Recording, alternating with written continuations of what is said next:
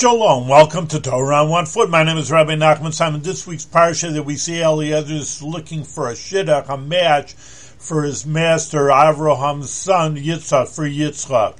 And he just didn't go around anywhere. He had to go to the right place, to the right family, to the right girl, and of course he did pick out Rebecca, which is one of our matriarchs. Which that's just even a basic lesson for us, that when you're looking for a shidduch, a match, you just don't pick anybody because they like bowling and therefore you like bowling. You want to look for them that is going to be your soulmate, literally, according to the Kabbalah. It is half of your soul. And number two, that is going to raise up a beautiful family with children, and you want to have a mother for your children, and you want to be sure that this is the right girl. It's not just a little choice, it's a major choice in life, and we hope that it all is a good choice that you make.